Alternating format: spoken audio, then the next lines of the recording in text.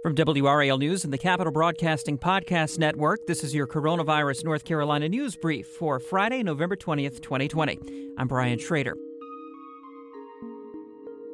More than 1 million new coronavirus infections reported nationwide over the last week, and now federal and state officials are urging people to reconsider their Thanksgiving travel plans as coronavirus cases reach new highs. The Centers for Disease Control and Prevention recommended that people celebrate Thanksgiving at home. North Carolina set a daily record Thursday for new infections, 4,296. That is the first time more than 4,000 new cases have been reported in a single day in the state. North Carolina also continued a string of daily records of people who were hospitalized with the virus, 1,538 at last count. This week, the CDC highlighted Duke University's work in controlling the virus on campus. The study's lead researcher, Dr. Thomas Denny, is the chief operating officer at the Duke Human Vaccine Institute. He spoke with WRAL's Gerald Owens about the university's success. So Duke is the envy of the collegiate world when it comes to getting a hold on this virus, or so it seems. Of course, getting the students to buy in is critical. Talk about Duke's approach and how it was received initially. So Duke took a very comprehensive approach from early on in this planning and provided leadership at every level to the students that behavior was the key. Testing is a small part of this. We like to focus on testing, but the testing is a marker of the behavior patterns.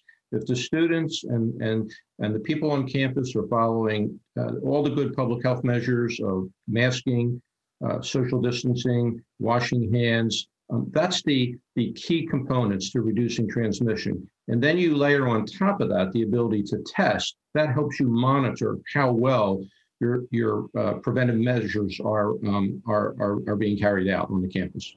No, we know Duke enjoys a competitive advantage over its in-state rivals on the basketball court or the football field, but I know this is an area where you would like to see some parity. Have you reached out to the other universities here in North Carolina, NC State and North Carolina, to share these notes with them? So we have close colleagues at all the local universities, and we have been in touch with folks at UNC who are looking to bring up a more aggressive testing program for the spring semester. They visited with us recently. We've known each other, colleagues in the field for many years. So we're very happy to help translate any information that we have, any innovation that we've applied to help them do what they need to do. But not our size may not fit all institutions. So an institution needs to take a look, survey the talents, the expertise, and the infrastructure they have, and then make similar adaptations that will work for their institution. What sticks out is the number of tests you've performed and, of course, the low number of positives. If we can put that graphic back up, you've tested over 160,000 times here with just 217 cases. If you have that kind of success, everyone knows about this. Why haven't the other schools done the same thing? Or do you think that this approach won't produce the same results at other schools? Well, I think every institution or every environment is a bit different. I do believe that aggressive testing is a key component to helping to reduce transmission.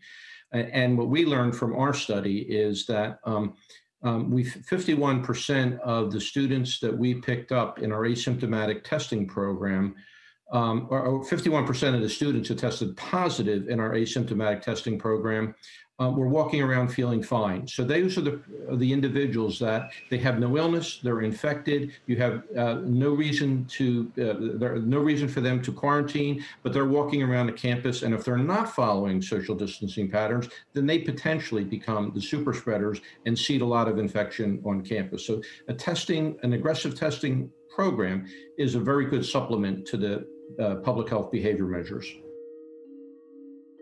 This has been your Coronavirus North Carolina News Brief for Friday, November 20th, 2020. Let us know what you think of the podcast, leave a rating or review wherever you listen, and be sure to subscribe so you don't miss a new episode. I'm Brian Schrader. Thanks for listening.